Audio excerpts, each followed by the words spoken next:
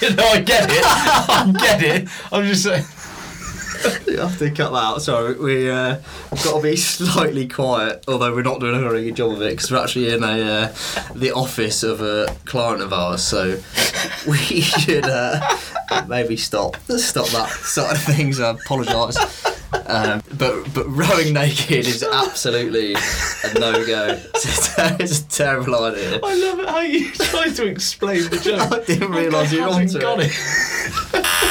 Kind of looked at me and they said the answer was alcohol. So ladies and gentlemen, The Tempest 2. Tom Caulfield's James Whistle. The Tempest 2. This is the story of The Tempest 2.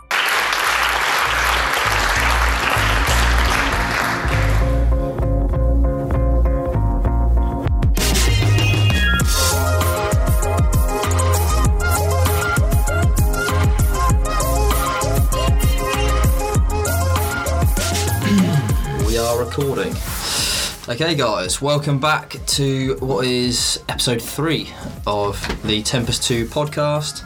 If you haven't listened to the first couple of episodes, we went through in episode 1 the decision that we made to row across the Atlantic, having never done it before. Episode 2 was our first couple of weeks at sea, the warm up to that and everything that went wrong and how we were feeling there. And in this episode we're going to pick up where we left off, which was just after capsizing some 12 days into the Atlantic and 500 or 600 miles away in the middle of nowhere. And we're getting into a bit more of a normal routine now. Still felt very foreign, but we were kind of getting more to grips with the 2 hours on, 2 hours off. It was still tough, still felt pretty crap, but we were making progress, and at least we were seeing our GPS. We were making progress across the Atlantic, I think is how I remember at that point. It still felt like we were going nowhere, but yeah, I think that flip was as intense as it was. It kind of acted as, I don't know, a bit of a tipping point in the whole journey, because if we could overcome being capsized in the middle of the night and kind of keep our wits about us and come out of it the other side, then I think it actually gave us a bit of a boost. And I think there were some pretty pivotal moments actually on the road. 99% of it was just boring, mundane, kind of 2-hour shifts where the sky is the same, the horizon is the same, the waves are the same, but then the whole 54 days were interrupted by certain key moments, and the flip was definitely the first of them. And then probably only a couple of days after we went through was probably the second, maybe the biggest one actually, when, well, we were told by our online support that there was going to be some weather up near the North Americas, be aware of it. I think it was a day after that, they said it was coming south a little bit and there was a bit of a storm, but it wasn't going to get anywhere near us. We were nowhere near it. It might suck up some weather and it might be quite slow. And then 2 days after that, we went nose to nose with old Hurricane Alex. Yeah, what was it? The first hurricane to form in that time of year in the Atlantic in the last 60 years. Yeah, shouldn't happen. That's why you leave in December. It's like December, #no hurricane. Yeah, vintage no hurricane season. But we were in what we now know was a El Nino year, which means it's like a tropical, some sort of weather system. It's like it happens every now and again where it's like tropical weather.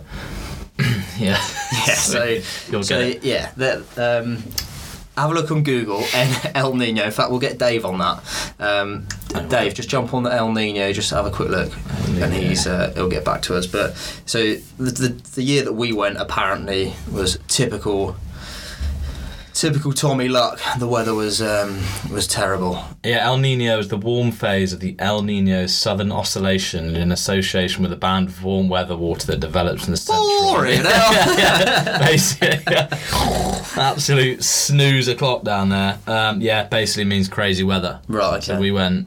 Yeah, we were El Nino. So we might as well have left in February. Yeah, absolutely El Nino'd from the start. Right, okay, yeah. So, I mean, to be honest, we got weather updates regularly, which were wrong all the time. All the time. So it was kind of... you got a clear avenue to Barbados, boys. Like, lap it up. It was like, yay! Then it was just like, motherfucking hurricane. Yeah, welcome to Hurricane Alex. And, oh, God, it was... We'd been on power anchor once as you know from the last episode, and it's pretty bleak anyway, knowing that you're pulling this big parachute out of the cabin and you're not going to go anywhere for a while. This was that with the added fear of the waves we were staring down the barrel of were absolutely massive, and we're just like, obviously we're not a big enough boat for it to be between the waves, but we were like still skidding up them, surfing down them. When you're at the peak of the wave, you can just see as far as the eye can see just these lines coming towards you of these massive waves, and it was a ridiculous feeling just knowing that for the next, what eventually ended up being 72 hours. Yes, 3 days. We were just stuck in this massive weather, kind of just like a little tiny twig in a river and a little game of poo sticks. Literally some poo sticks going on in the cabin several times a day. Well, as you can imagine in the cabin, so to paint a picture, the cabin is the size of a single bed. James and I are pretty broad fellas. We're pretty rigged up. We're not. We're both pretty small, thankfully. But we're stuck in there, and you're shoulder to shoulder. You can't move. And you're obviously being chucked around all over the shop, and obviously nature calls, you need to go to the toilet.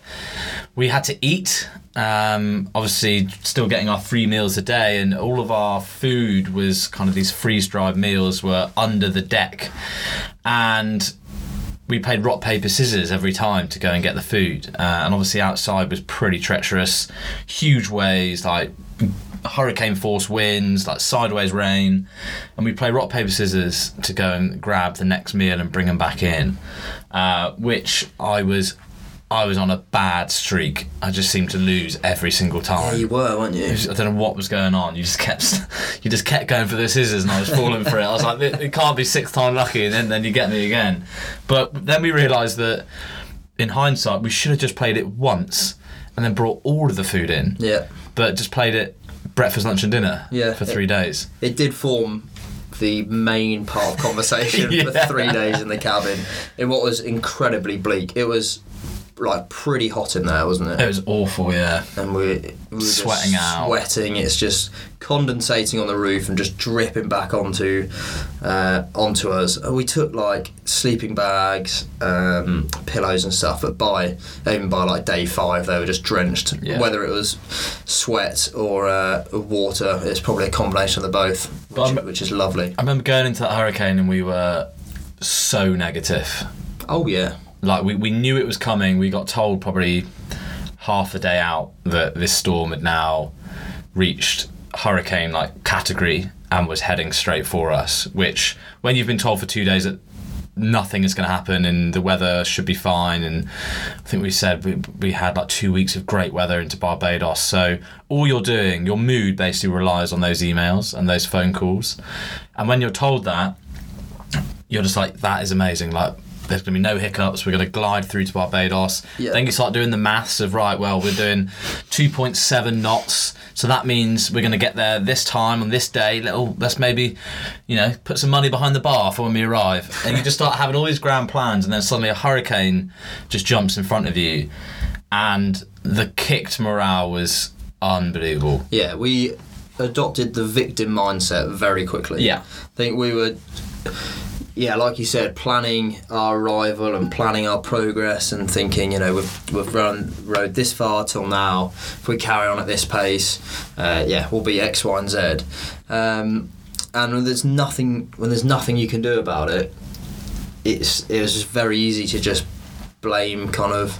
I think initially the people that gave us a weather update, it was their fault. We were just fuming, weren't we? Yeah, just fuming. Just generally angry, but we kind of realised after not long that was only going to ruin it for us, and we had to kind of just get on with it because there was literally no other option. Yeah, we just had to wear whatever the weather was going to be, but it was actually quite hard to do that. It was savage to begin with. Well, I think I don't know, how did we deal with it? We basically had that conversation. We had a pretty stern conversation, and it was like, right, up until this point, we were pretty much bang on halfway at this point, I think. And it was like, right, up until now, we haven't really slept very well. We're still not really into the groove.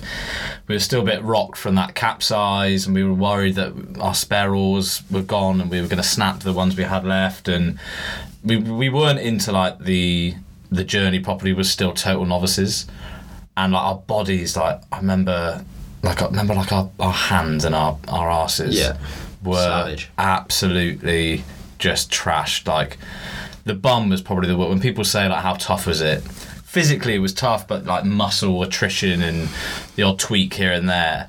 But the arse situation was next level. Yeah, I think we'll.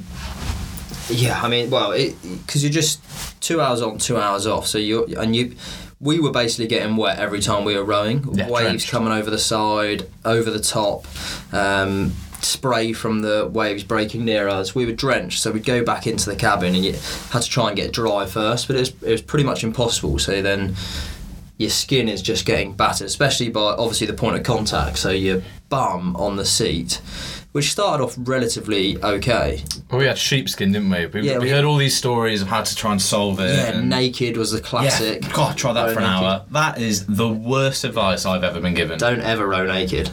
It's like you just got your... There's a lot of things you shouldn't do naked, actually. Rowing is up there. Because you got your pieces out. You got your giant piece out, which is all absolutely in the way. But it's you don't want to get your bits out, A, when it's 35 degrees. No. B, when you're doing like a forward and back motion. Poor guy's got to open the cabin to change place. And your rowing partner, every time he gets out of the cabin, is staring down the barrel.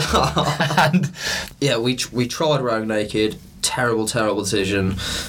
We had little yoga blocks that actually made it much more comfortable, and then with sheepskin over the top of that. And I think that was the winning combo. We took 2 bits of sheepskin each because after one of them got wet a few times, it kind of just got covered in salt and ended up like sandpaper, so it was due a change. But no matter what you did, obviously when you're spending 12 hours, at least 12 hours a day on it, just doing the same motion, your skin just starts to break down, and it ended up being like sitting on glass. Every start of every shift was your hands are locked up in like a claw from when you've been kind of gripping the oars, and your bum, you have to like lower yourself onto the seat, and it was like screaming pain. Yeah. And then you're on a boat, so you're just being moved side to side. If you could carry on just back and forth, you could manage it. But when you're getting thrown around, oh God, it was painful. I remember like trying to sleep a few times in the day, and just hearing you like shouting in pain, just swearing at anything because the pain was getting pretty bad. And we tried all sorts for skincare and blister care. And to be fair, the hands, they blistered initially in like places. We kind of popped them, but not a huge amount, and then they just started to callus. Really. Yeah, they were right. Actually. They just went rock hard. It's more the muscles, and the skin was fine. Yeah, it was more trying to do the muscles to break it down, so they didn't get stuck in that claw position. And then we took lacrosse balls and golf ball to try to work into our muscles, and I think that was a bit of a game changer. Well, we took a medikit, didn't we, where we were told that obviously the pain would get quite bad. So we spent like 200 quid at that pharmacy in Gran Canaria. Yeah, day before we were going. On like tramadol and like cocodamol and like all diazepam, these, like all these kind of like big heavy duty painkillers. And the only thing we took in the entire 54 days from the medikit was a Gaviscon because we'd eaten too many Skittles. Heartburn is a real issue. It really is. When you're smashing 3 Mars bars of toffee crisp and a pack of Skittles every day, heartburn can be a killer. And Gaviscon passed the test. It did, yeah. It's fantastic. It absolutely delivered. But yeah, so when we went into this hurricane, to go back to that, we were in bad shape. Our skin, our bodies, our muscles. Yeah. And so we looked at this huge negative that was kind of looming over us, and then tried to turn it into a positive from the fact that we now had 72 hours where we couldn't physically row. We were basically forced to rest to try and get some sleep, even though that was pretty impossible just due to the nature of where we were. Yeah, pushed back, 100 miles? Got pushed back 100 miles, which was probably the hardest bit of it all. Yeah. Getting those emails from home from people saying, hi guys, hope you're well. Just to let you know you're going backwards, like we wouldn't realise. Yeah.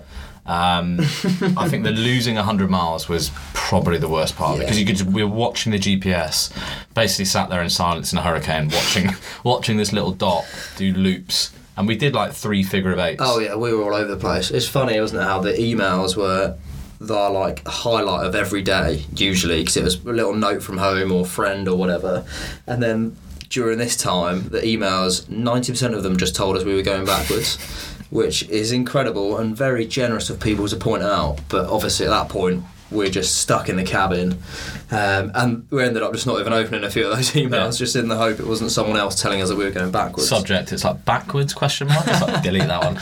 Are you lost? But yeah, that was a challenging time, but we ended up, I think I remember like the turning point was when we put 2 and 2 together and realised that we had a laptop with a hard drive full of movies and an iPad with the potential to play those movies. That was a game changer. And for the entire road, not just the Hurricane. But I think it started in the Hurricane. Yeah, it did. Is we were obviously bored, and it was because we were bored, we were getting frustrated, and then realising that we had infinite movies to watch. Yeah, seasons of Entourage, Breaking Bad, Anchorman, every rom-com under the sun. We had a hard drive with probably about 150, 200 gigs worth of content on. Yeah.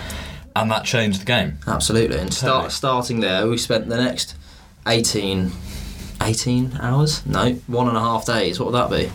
Irrelevant. Well, from when we realised we could do it, we just watched movies, and then actually when the weather changed, it was a bit frustrating. Yeah, we were halfway through. It's like, you can row now. It's like, yeah, but Lord of the Rings hasn't finished. We've got another 3 hours on this puppy. Aragorn is yet to take the throne. Give us a minute.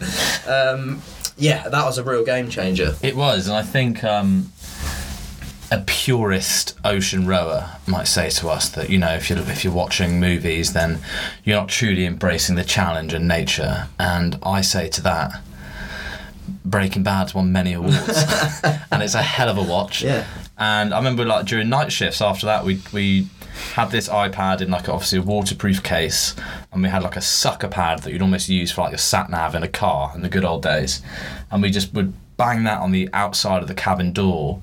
Had our wireless headphones, and during night shifts, which before were so scary and you dread, we'd actually look forward to them because you could tick off 6 episodes of Entourage, and like you're finishing shifts and you're like, I'm going to do a bit of an extra stint here because I haven't finished this one, and it was a game changer. I don't care what anyone says. No, that was resourceful. Yeah, that was amazing.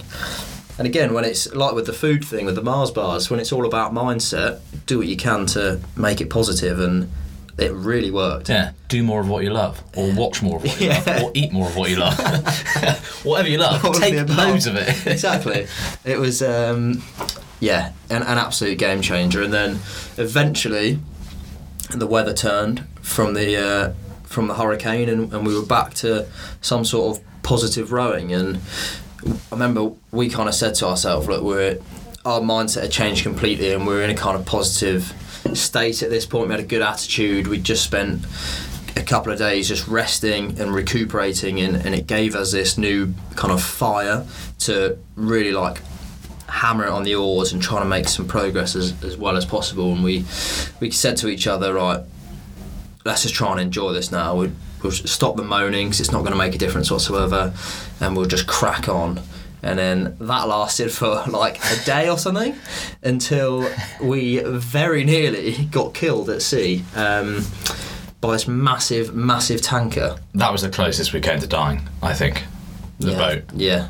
I think, we came out that hurricane and we got back on the oars, and we to be fair, we were like 2 different people. From the 2 guys who went into the hurricane, we came out of it with something changed in those 3 days where we just became at home on the boat, and as you said, we just wanted to hammer the oars and get to Barbados, and then the weather was obviously still a bit rubbish because we had like the back end of the hurricane as we came out the other side.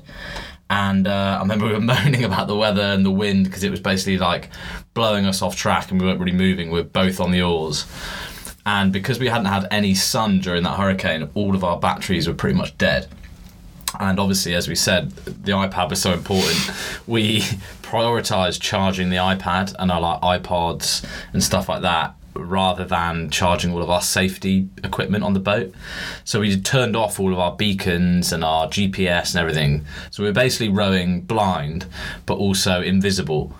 And we were on the oars, and suddenly I just remember you like screaming something, turned over my shoulder and just looked up at this huge metal wall of what was the side of this massive tanker called Yellowstone. Yeah, that was it, yeah. And oh my God, that was like, it was probably about 100 feet away, which at sea is a half a millimetre. Yeah. Like, it was so close to hitting us. Yeah, we'd had our, what was it called? The system that alarms you of... Oh, like the beacon thing, yeah. Something, AIS. Yeah. We'd already had an alarm for that after like a few days at sea, and that was when a boat was 1 nautical mile away, and that's considered close because you obviously need time if it's a big boat to change course, and obviously we're just rowing, so we're not going anywhere in a hurry. But because we'd prioritised the iPads, that was obviously off, and we didn't get that warning whatsoever until it would have been too late. We would have been under the bottom of it if we were in the wrong place, but we eventually turned it on, and it was all beeping and collision imminent. Oh my God. And I think what we were moaning about, and that weather that was blowing us off course, and actually did us a huge favour because it blew us just far enough off course that we weren't under the path of Yellowstone. And how big do you reckon it was? Good 200-300 metres long. It was one of like the big container ships. Massive. So there was no one on the bridge on that boat, no one even watching, all just autopiloted. They wouldn't have even seen us, probably wouldn't have even felt us go under them whatsoever. No idea we were there. And then eventually we jumped on the radio after turning all the systems on, and when they were probably a few hundred metres past us at this point, just to give him a heads up, let him know that he almost hit us. And he was just like... He was a Greek bloke, wasn't he? Yeah, I'm not even going to try a Greek. He was just like, very nice. I'm like, what? And yeah, we just said, look, you've nearly killed us there. Congratulations. And he was just, on his way. Yeah, good luck. See you later. Cape Town. Yeah, I didn't. I think he actually said, well, I didn't, so... Fair enough. Yeah, have a good day. But that was another one of those moments where it kind of polarised everything, and we sat back after that and we're like, right, we need to stop moaning about... Yeah, starting from now. stop moaning about little things we can't control, like the weather, because you do that and it's just like... That was just a perfect example for how quickly something could go wrong. Yeah, and I actually had a tally in the diary of like, we started making like a journal almost of what, like day-to-day things that were happening. I remember I got to day like 18 and every single journal entry had something that had gone wrong. Yeah. Whether it was the auto helm breaking or the capsize or nearly getting hit by a tanker or the 3 days in the hurricane, whatever it was. And I was just thinking, like, by that point, like you said, stuff was always going to happen. The only thing we could actually control was like our reaction to it. And it was I remember it being quite tiring before then, because if it just took a toll out of you every time something happened, it ended up being a shit day, or you just dwelled on it for ages. And yeah, that was pretty bleak, but I think we probably did actually change our mindset after that. Yeah, I think so. And that was probably, well, I remember it was around that we started getting to the point where we were just enjoying it. Yeah, I think after the hurricane and after that boat, I think we just became at home on the boat. Yeah. And at sea, and I think that's down to the fact that we pushed ourselves so far outside our comfort zone for such a long time that we just kind of grew into it, and actually we became pretty capable. Still don't know the terminology or anything, but I don't think you need to. No, you don't. I remember going out onto shifts and like you learn to like read what the sea is doing, and you kind of know that, okay, like you'll know when rain's coming and stuff like that, just from because there'll be like a tiny drop in temperature or something will happen. Or I remember like there'd be days where it was just like mirror, wasn't it? They were like the weirdest days. Like the doldrums, wasn't it? It was like every day we'd have big swell, or there'd be rollers, or there'd be peaky waves that would be breaking, and the sea has so many weird like characteristics. And then every now and again we probably had 3 days like it on the whole trip where it was literally like a placid lake. Like there wasn't a ripple on it. And it was so hard to row, wasn't it? Oh yeah, it was like rowing through treacle. Yeah. It was just impossible to move the boat because there's nothing helping you, no wind. And then that's when you'd see those long... Yeah, what was that? It was like that vegetation. It was like... I don't know what it was. When we saw that, we knew it meant that it was going to be an absolute slog. It was basically like this... It was probably like dead coral or dead something from the bottom. But it was basically like a 2 metre strip of it, which went on for hundreds and hundreds and hundreds of miles. Yeah. And it was just there in a 2 metre strip, like perfectly, like someone had just drawn Never a broken. line. Yeah, it was so weird. And we knew if we saw that, then it was going to be a really placid day. So you just learn this stuff, like, just by being there. And you can't learn that in a textbook and stuff. And I think we just became so comfortable that the whole road just became a bit of a pleasure rather than a chore. Yeah. Yeah, I remember thinking, and like, even towards the back end of the road, we had, I don't know if you remember, a couple of days where the waves were pretty big, but we were cruising. Our average speed went up massively, and we were just like surfing down them. And I think that the only difference was just our attitude from that time to the first few days at sea, where just not being scared. Where we sat and hand steered, and we were scared shitless. Whereas we'd been through the capsize, been through basically everything that could go wrong, we'd kind of been through at this point, and it was becoming more and more like natural. So when those high waves and high winds and like the good speed came with it, we just like fully embraced it. And I think we ended up knocking nearly a day off our arrival time just over those few days of quick speeds. And it was, I remember thinking like, yeah, kind of this is what it's all about. I think obviously part of the mentality changes when you get over halfway. Yeah. And you kind of broke the back of it, and things are starting to become a bit more a reality. The emails coming in are more like... And every stroke is a stroke closer rather than kind of further away from the start. Yeah. And I remember a big moment was when our GPS was... obviously when we started it was 3,000 miles, then it's like 2009, 2009, and then it got to 999, and it was like... Yes, like we're down to 3 figures. Yeah. And then it was like, we've hit 800, we've hit 700, we've hit 600, then it's like 500 is another big one. And it's like, okay, we know roughly that that's going to be like a week. Yeah. So when you start getting closer to the finish, like that, you're just hungrier to get there. What did we have a waypoint set in our... I don't know, we had quite a few, it was every 250, was it? Or 500 I think miles? it was 500 miles, yeah. And we got to that last one and we were like, shit. Yeah. I remember there was that one last thing, and we had, I guess, a bit of a mentor or a guy who'd done it before, a teacher, who was kind of letting us know a load of information. A guy called Ian Rowe, and he gave us load of prep and stuff before we went. And his crossing unfortunately came to an end at a place called Researchers Ridge, which is 500 miles off of Barbados, so kind of like where that last waypoint is. It's basically where the depth of the ocean goes from like 5 kilometres to 500 metres just on a shelf. So with the wrong weather, the waves just get massive and gets like really unpredictable, and they capsize there and eventually ended up getting picked up and taken to Canada or something like that on a big tanker. And that was I remember thinking that was kind of quite a significant point to get through, A, because it was the last waypoint before Barbados, and then B, just because it was the last sketchy point that felt that like something could have gone wrong. And then after that we were cruising on in. And then what was it, 53 days that evening, I was on the oars. Yeah. And then you like poked your head out of the cabin and it was just like, shit, there's a light. And we thought it was a boat, and then we like turned around and you're kind of staring at it, and then you see another light, and then there's another light, and it was these cabins on the shore of Barbados.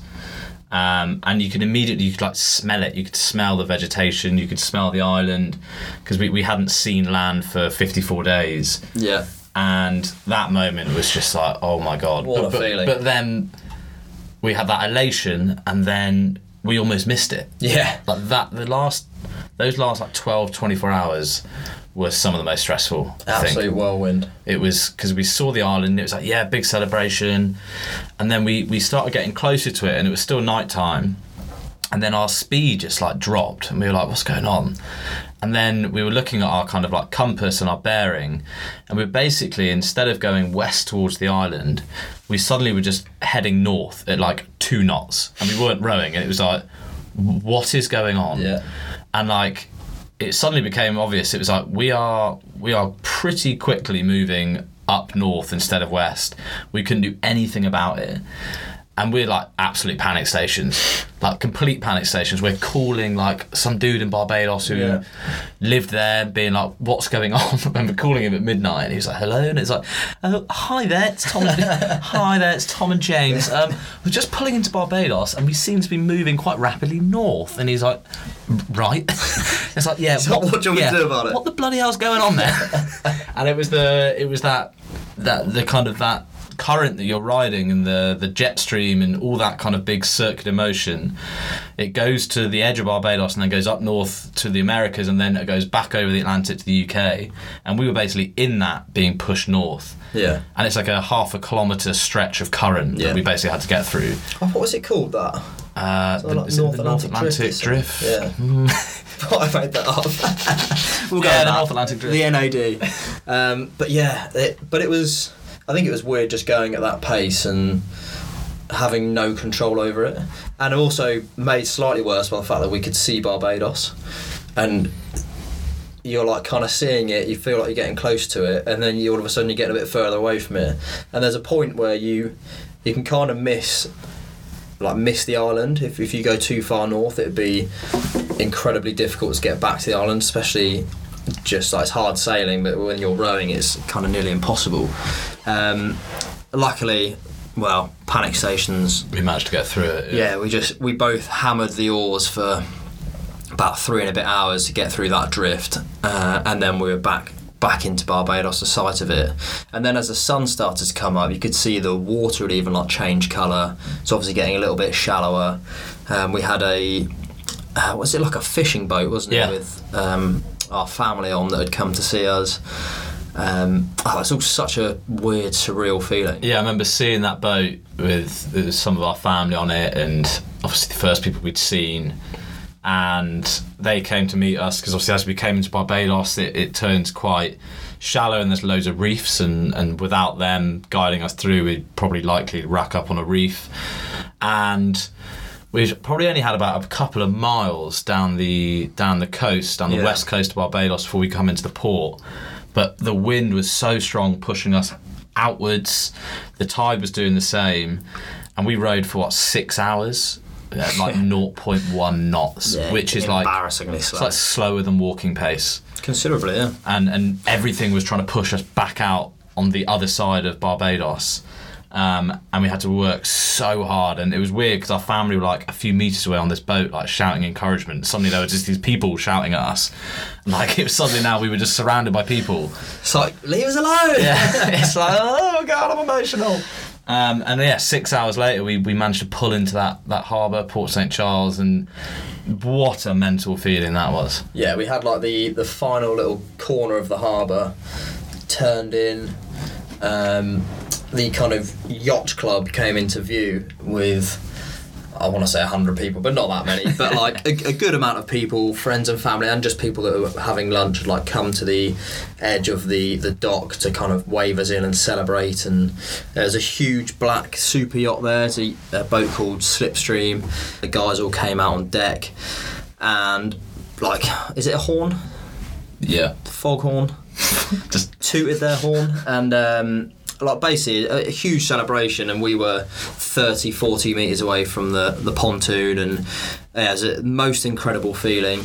About 2 hours before that, our final auto helm that we had blew up, so we were onto the foot steering, which is just the budget version of getting around in a rowing boat. So I was kind of steering the boat round the big super yacht, and I think just had eyes for the pontoon, eyes for the celebration, and embarrassingly cut the corner a bit short. Yeah, we came around the front of the boat, and like all we're thinking at this point is like, we are the boys. Like every moment of every day on that row before that, all you're thinking about is like, rowing into that harbour and celebrating and completing it and all that kind of stuff. And we built it up in our head, and this is now our moment. Like really built it up. Oh yeah, it's like, yeah, we were totally rigged up. Like, which wasn't the case at all. We spent hours like, what's the first beverage you're going to have? Yeah. What's the second beverage? Yeah, then like the play-by-play for the 12 hours. We planned everything, and we came around the front of this boat. Not a lot to do on a boat.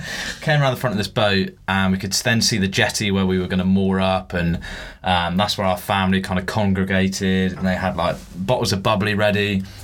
We went round the front of this boat, and they've got these big angular anchor chains that come off, and we went too fine, and our rudder got snagged on one of these anchor chains, and we basically got stuck. So we'd rowed 3,000 miles, and we got stuck about 6-7 metres away from the finish line, which was incredibly embarrassing. So like, I then had to get into the water. Oh, it's embarrassing even thinking about swim the boat back. This took like 15 minutes. Like, by this time, all these people had just gone back to their lunch. Like, the crowd had dwindled down, and it was just like our mums there with just like some flat champagne, and we like limped across the line. It was so embarrassing. Yeah, it was criminal. Yeah, it was just like, what a pair of helmets. Yeah, from the two legends in our head that are arriving to this huge hero celebration, to these two absolute helmets rocking over. So how the hell have they made it far from what we had in our heads? Pair of losers. Oh, yeah, God. And then eventually we made it there, and it's the weirdest feeling to have loads of people there, like, for us to celebrate. We kind of docked the boat and jumped straight on to obviously say hello to our friends and family, and the immediate feeling was that shit, we can't walk. It felt like we had like bizarre, wasn't it? 10 beers. It was like, I guess it was a version of land sickness or something. Just no, basically like sea legs. You could barely stand up. It was so weird. I mean, the muscles in our legs had wasted away. I mean, I don't have any anyway, but the ones that I don't have are definitely gone. I'm just skeletal from the waist down. For good. Yeah, that was weird though. And we were 2 minutes into hugging girlfriends, parents, and all of a sudden this really aggressive guy comes down and from the port authority, isn't he? And just collars us. I think in our excitement and our... No, this wasn't our fault. No, but I think we could have let them know. No, but we weren't meant to. It was the guys back in the UK. Our on-land support were meant to let them know when we arrived. Yeah, okay. That was part of the package, remember? Oh, yeah. Yeah. That was actually a line item. That was a line item. We paid for that. Yeah, and they didn't. Yeah, so that was it. They basically, from their point of view, obviously they had no idea we were arriving, so there's just two weird, like, homeless-looking, skinny guys that have just basically crashed into a super yacht and then parked on a pontoon. Like, they had no warning that we were going to be there, so there was no real place for us. It's quite lucky that there was that free space by the restaurant, otherwise we would have had nowhere to go. Well, and it was customs. Like, you forget that we're now in another country. Yeah.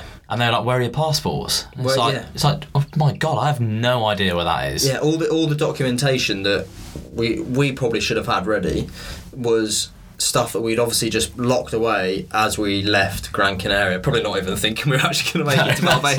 I won't need them anymore. And they wanted immediately the documentation, everything that was on board, our passports. To search the boat. For all they knew, we were buying really expensive drugs in Europe and then shipping them over to Barbados, which would be the worst business model ever. Yeah, the anti-mule. Yeah, the anti-mule. So, but we could have been doing that, and it was weird that we just had not even considered that. And I remember sitting in that weird little office they sat us in. Oh God, yeah. And he was bollocking us.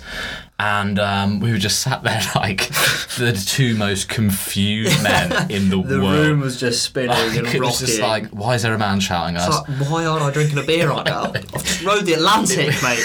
I'm a hero. I'm a hero among men. I'm sorry about the super yacht. But it was so weird, and he's bollocking. And then I think they realised that we were like shell shocked. Yeah. And they kind of calmed down and realised we weren't doing anything particularly wrong. We weren't a threat to security. No. And that arrival was mad. Then we had the big lunch with our families, and I remember thinking like we were surrounded by these people, and it was just such a weird feeling of just being like spoken to and all the noise, and it was like genuinely bizarre. Everyone just firing all sorts of questions I was at us. so tired. Yeah. Truly was exhausted. It's like, guys, give us a breather, please. Yeah, it's like, please, very tired here. Yeah, that was... What food did we have? I had double bacon cheeseburger. I think I went the tempura same. prawns. Yeah, I had a garlic prawn to start, the brownie to finish. Tried to have a load of beer. We tried to go out that night, didn't we? It lasted till about 9 p.m. and then just collapsed. Yeah, I was throwing everything in. Beer, gin and tonic, Mojitos. vodka Red Bull, cigar. Why not? Yeah, all of it was just paper over the cracks, really. It didn't last very long, the party, but Barbados was epic. It was that finish line we built up in our head, and we got put up in that 5-star hotel, didn't we, who sponsored Sugar us? Bay. Sugar Bay Resort, which what a was place. all-inclusive 5-star, and oh my god, it was amazing. That place would be like heaven anyway, but like going there after living in It was a cabin, unbelievable. It was, yeah, God. I remember we got back to the hotel at like midnight, Yeah. and that general manager came and welcomed us, and he was like, open the kitchen for us, they'll like, cook you anything you want. We were just there like, what is going on here? They're like lying in a bed. It was just like, what the? Mental. It was bizarre. So we'd lost well over a stone in the 2 months at sea, and I think in the first 72 hours in Barbados, Straight back all on. back on. Oh, absolutely, and more. Yeah. And way more. Whether it was passion fruit daiquiris, sticky toffee pudding, I was loading it up. And then what, we were there for like 4 Huge days, moments. flew back to London. It was February, dreary, but like pumped to be back, and obviously saw everyone, and then we went back to work. Yeah, I think week we were. after. Yeah, we were blown away by just the amount of people that had known that we were doing it. Yeah. That we didn't know. Yeah, because we hadn't checked our Facebook or Yeah. Instagram the whole time we were there. We No, exactly. had yeah. like 11 followers. Yeah, after that, exactly. which was awesome. And then people were, all of a sudden asking us to, just reaching out, asking us to speak to their company at a lunchtime, or speak to at an event and stuff like that we'd never even considered, really. No. All we knew that we'd just been on a hell of a couple of months, kind of everything that could have gone wrong did go wrong, and some sort of changed mindset that we couldn't put our finger on when we got to Barbados, and then when we got back to the UK, it was back to our jobs. Back to our jobs, but I think we discussed, hadn't we, in that hurricane, it was like something changed, and we were like, right, when we get back, that there's something in the Tempest 2. We had no idea what it was. I remember that business plan we wrote. It was like marketing consultancy / event organisers / like there were like 9 slashes. It's like, what else are you doing? So you don't actually know what you are, do you? It's like, and then it was like brand distributor. It's like, we'll bring in brands from the US and sell them on. And it's like, what are you doing? Got no business doing that. But we just had this confidence that there was something in the Tempest 2, and we got back, went back to our jobs for a month, about that, maybe a bit less. Yeah, about that. Yeah, a bit less, I think. And then it was like, right, it was like May, it was like end of April, it was like, right, we'll hand our notice in. Yeah.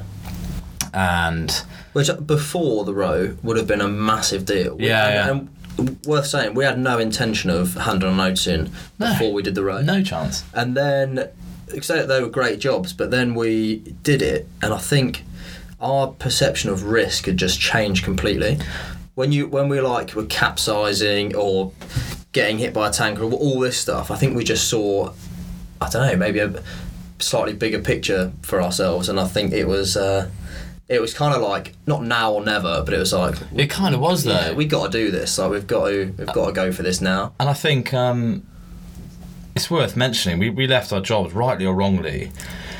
We didn't have thousands of quid's worth of savings. We Nothing. didn't have anything to put. We had no money. Yeah, we'd forked out pretty much everything we had to do the row. Yeah, I had like no money. Both living in London with pretty big rent, and it was like, right, let's leave our jobs. We get our last paycheck, and then we're at zero on the bank, and we've got to make it work. And I think looking back, like, it's still amazing that we thought that was okay. Yeah, so rogue. It's so rogue, but I think we were just in that bubble still of like, this isn't a risk. This is like, there's something here. Yeah. And I think people ask us that quite a lot actually when we do talks and workshops. It's like, I've really been wanting to do this, or I've really wanted to work on my own, or go freelance, but like, how do you do it? What's the process? And it's seen as such a big void, this big scary kind of step.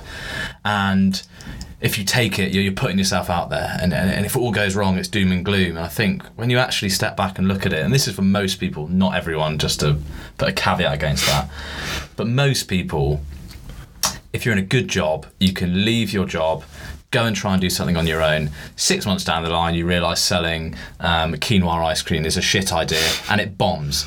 And then you can just go get another job, probably for more money. And you've learned loads in the process. And you've got a huge amount of learnings. That is kind of the worst case scenario for a lot of people.